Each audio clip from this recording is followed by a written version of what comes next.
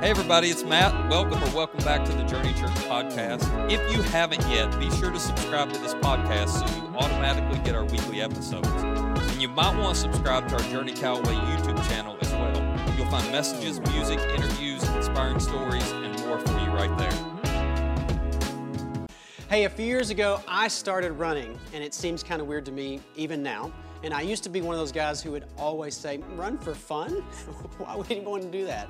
The only time I like running is when I'm playing a game or chasing a ball around, but just to go out and run, absolutely no way. I mean, I'd see people running in the rain or the cold, and I would be merciless, making fun of them, making jokes about their clothing, questioning their sanity. But a few years ago, I knew I needed to make a change in my own health habits. And I tried working out the gym, and I tried playing basketball a few times a week, and I tried at-home DVD workouts, but nothing would stick. And then I tried running. It was relatively cheap, a good pair of shoes and some shorts. It could be done just about anywhere. And since my schedule is constantly changing, it allowed me to be flexible about when I went for a run. It required no special training or coaching, so I didn't have to have someone to tell me just what to do all the time. It was just run. So over the past few years, my health has improved, and something else began to improve as well. I started to slow down.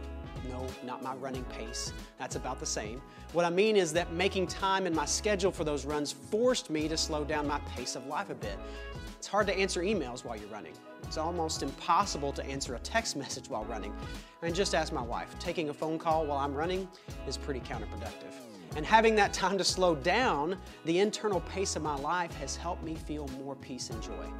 This isn't about convincing you to become a runner today, but what about your pace of life? Do you need to slow down? Do you find yourself surviving at work by looking forward to the next holiday weekend, vacation, or break from the routine? Do you ever get done with a weekend and think, we weren't even home? Do you ever hear Matt talk about serving others in our community and thinking, well, when would I do that? I barely have time to do what I need to do at home to keep things running. I'm exhausted every evening. But what if you could find a rhythm of life that was full of meaning and purpose without feeling like you're running on empty all the time? Is it even possible?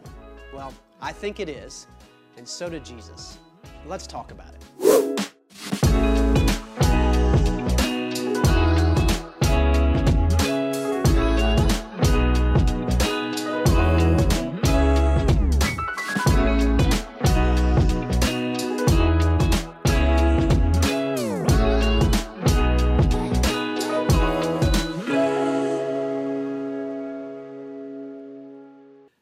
I'm guessing you have a pretty busy week coming up, and it's not like you've filled your calendar up with stuff that's not good. All of the things you're going to do this week, you have a really good reason for doing. I mean, the job you're going to pay the bills and feed the kids and keep a roof over your head, and if you're lucky, it also challenges you to be a better person and uses your unique skill set to make things better. And the errands you're running this week are pretty important. It's not like you're adding things on your to-do list just because you need something to do. Like the activities you signed up the kids for and paid money to do are things you think will develop them and in some way maybe give them joy or teach them something valuable. I mean, the people you're visiting and meeting with and the things you've scheduled and the place you want to visit this week, they're important. And sometimes they're even urgent. These are good things or they're things that have to get done. So why is it that we all feel so rushed? From the time we get up to the time we go to sleep, we've got to get so much done. News to read, keep up on, family and friends online to see what's going on in their lives and sharing what their schedules look like, figure out meals for the family, watch the hottest new Apple TV series, and we've got to get those deals for Christmas or we'll end up paying more later. We've got to answer these emails, we've got to answer these text messages, post something to my Insta to make sure people don't forget I'm alive over here. I mean, we've got to clean the bathrooms, we've got to fit in a workout, you got to clean out the car. Oh gosh, I forgot to start the dryer before I left. I'm serving at church on Sunday, need to finish the plans for our vacation, go see mom and dad next weekend. If we can figure out how to see them between cross country and even a small group. None of these things are bad. So why are we so often overwhelmed and anxious? Why do we all feel like we don't have enough hours in the day to do what needs to be done? Why are we always trying to figure out the most efficient and productive methods for tracking our calendars and lists and schedules? Why are we sitting at a stoplight thinking the person in front of us is incompetent because they won't turn right on a red light onto 12th Street at 4 p.m.? Why do we try to figure out which line at the grocery is the fastest, and when we guess wrong, we're mad?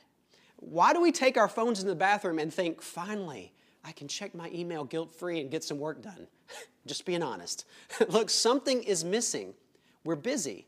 We're involved in lots of different things that are supposed to be giving us the life we've always wanted. And we can't seem to find what we're looking for. We don't have the time to slow down and enjoy our family and friends and talk deeply about life. We don't have time to read or rest or reflect on our lives in light of who God is.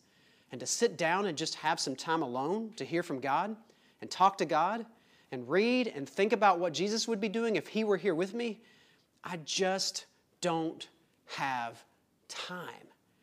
And neither does anyone else. So it must be okay, right? I mean, most of us spend our lives trying to believe what Jesus believed, and that's a really good thing.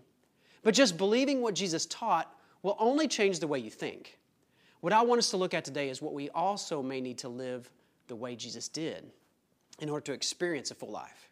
Jesus didn't launch His ministry until He was 30. In 3 years, He recruited a team of 12 that went on to lead a movement that has lasted over 2,000 years. He endured the hatred of the religious leaders of His own people, resisted temptation to use His authority and His power for His own good, healed people constantly, met their needs, and served them. He loved the worst of the worst and told them they were valuable. And He preached boldly in front of leaders who wanted to kill Him. If you want to look at someone who was productive, made an impact, Jesus is the example of a life well lived. And Jesus never ran. Jesus was busy and productive, but He was never rushed. We don't just want to know the truth of Jesus. That's good. Knowing what Jesus said and what He taught, yes, we need to know that. The truth will set you free, yes. But we also need to know the way of Jesus. How did He live? How was He able to accomplish so much and also be so full of love and joy and peace amid so much turmoil? And if Jesus wasn't rushed, why are we? I'm no expert on you, but I know me. I'm usually running away from something I don't want or running towards something I do want. I run away from my past and my failures and my insecurity and the hurt and the pain and the guilt. Or I run towards success, money, popularity, more people to affirm me, my importance, and complete independence. The problem for me is that most of the time the things I'm chasing still leave me empty. Jesus actually claimed that He came to give us a better life. He said, I came so that they would have life and have it abundantly. We hear that word abundance and we think about collecting more stuff or more money or more experiences. But that's not what Jesus was talking about at all. He taught in another place that life does not consist in an abundance of possessions. And He was famous for asking this question: what good will it be for someone to gain the whole world, yet forfeit their soul? Jesus had a way of living that brought abundance, but it didn't look like what we think of as abundant. Now, I don't mean you need to go sell everything you own, and I'm not saying you need to become a street preacher. What I mean is that we need to look closely at the way Jesus lived so we can find clues that can help us make sure we're living that full, abundant life that Jesus offered. The abundant life we want so badly, but can't seem to grasp. And I'm not advocating for becoming boring or unproductive or having a lack of activity. The answer is not to cut out things and just become a lazy bum and lie around. This isn't some American dream of financial independence where you retire and you live a life of leisure. This isn't about staying home in some self-imposed quarantine. Jesus served, loved, and stayed busy, but He did not rush. He was never in a hurry. And Jesus lived a better way, a way that provided abundance of the best things in life. So I want you to consider this statement. The greatest enemy to the life you want may be the life that you're living, like the one currently. It's worth thinking about. The way you're currently living life may be keeping you from the abundant life you want so badly. So what do we do to capture the abundant life? Listen, I don't know really all these answers. I'm struggling with all this as well. I don't even like turning off my phone on my days off for fear that I might miss something that just can't move along without me. Like, I often double book myself for meetings on the same day and still try to make both of them work. But here are a few of the things that have helped me begin to find a new rhythm of life. A less hurried pace, a more joyful, peaceful pace. The first thing is this: Jesus lived at the pace of love. Jesus said the greatest commandment was to love God and love others, and that love defined Jesus' pace of life. He wasn't going to run faster than love could go, which is kind of annoying, really. because we could run a lot faster in this life if it didn't have to wait on other people. But that's what love does, doesn't it? At least that's what Jesus modeled for us. Jesus was so good at this. There are multiple stories of how Jesus was able to love people and really be present with them right where they were, because that's what love is. Love means being fully present with someone where they are. So Jesus was able to listen to a woman who was hurting even while he was on his way to do something really important. You remember the story? There was an important leader named Jairus. He had asked Jesus to come and heal his daughter who was near death. And so Jesus starts out toward the home of Jairus. And on the way, a woman just reaches out and touches Jesus' clothes as he walks by. And Jesus just stops. And in the middle of the crowd that was following him on his way to something really important. But Jesus stopped. He took a few moments and he wasn't in a hurry, and he offered love and healing to this woman. Jesus moved at a pace that allowed him to listen to people, see their needs, and hurt along with them. If my calendar is so packed that I can't hear the needs of my family or my children or my friends or my neighbors, then I'm too busy, because love takes time. And love means being present with people. And we are so often chasing something else than love that we forget to slow down. Here's something else that has been helpful to me. Jesus made tough choices about what was most important. There's this story in the first chapter of Mark that is so helpful. I grew up thinking that Jesus was just like randomly walking around through life, doing good things as if good stuff just kind of fell in his lap, and he was working under some perfect aura of God's goodness, that he just floated right into the things that were best. But the biographies of Jesus tell a different story. Jesus made choices, and he made hard choices about how to use his time. And he had to take time out of his day to get away and talk to God about those choices, so he had the wisdom and peace and strength to make them. So here's the story. Jesus had just finished healing all kinds of sick people and driving out demons. So much so that the entire town was lined up at Jesus' door. Want to launch a movement, Jesus? Here's your chance. But instead, Jesus does this. Very early in the morning, while it was still dark, Jesus got up, left the house, and went off to a solitary place where he prayed. Simon and his companions went to look for him, and when they found him, they exclaimed, "Everyone is looking for you!" And Jesus replied, "Let us go somewhere else, to the nearby villages, so I can preach there also. That is why I've come." Jesus stepped out of the busy stuff. He made time and created space to hear from God about what was most important, about where to go next, about how to proceed. He prioritized some intimate alone time with God, and he was plenty busy. But he knew he could either be rushed into the stream of busyness, or he could pull away to find direction and life and joy and peace.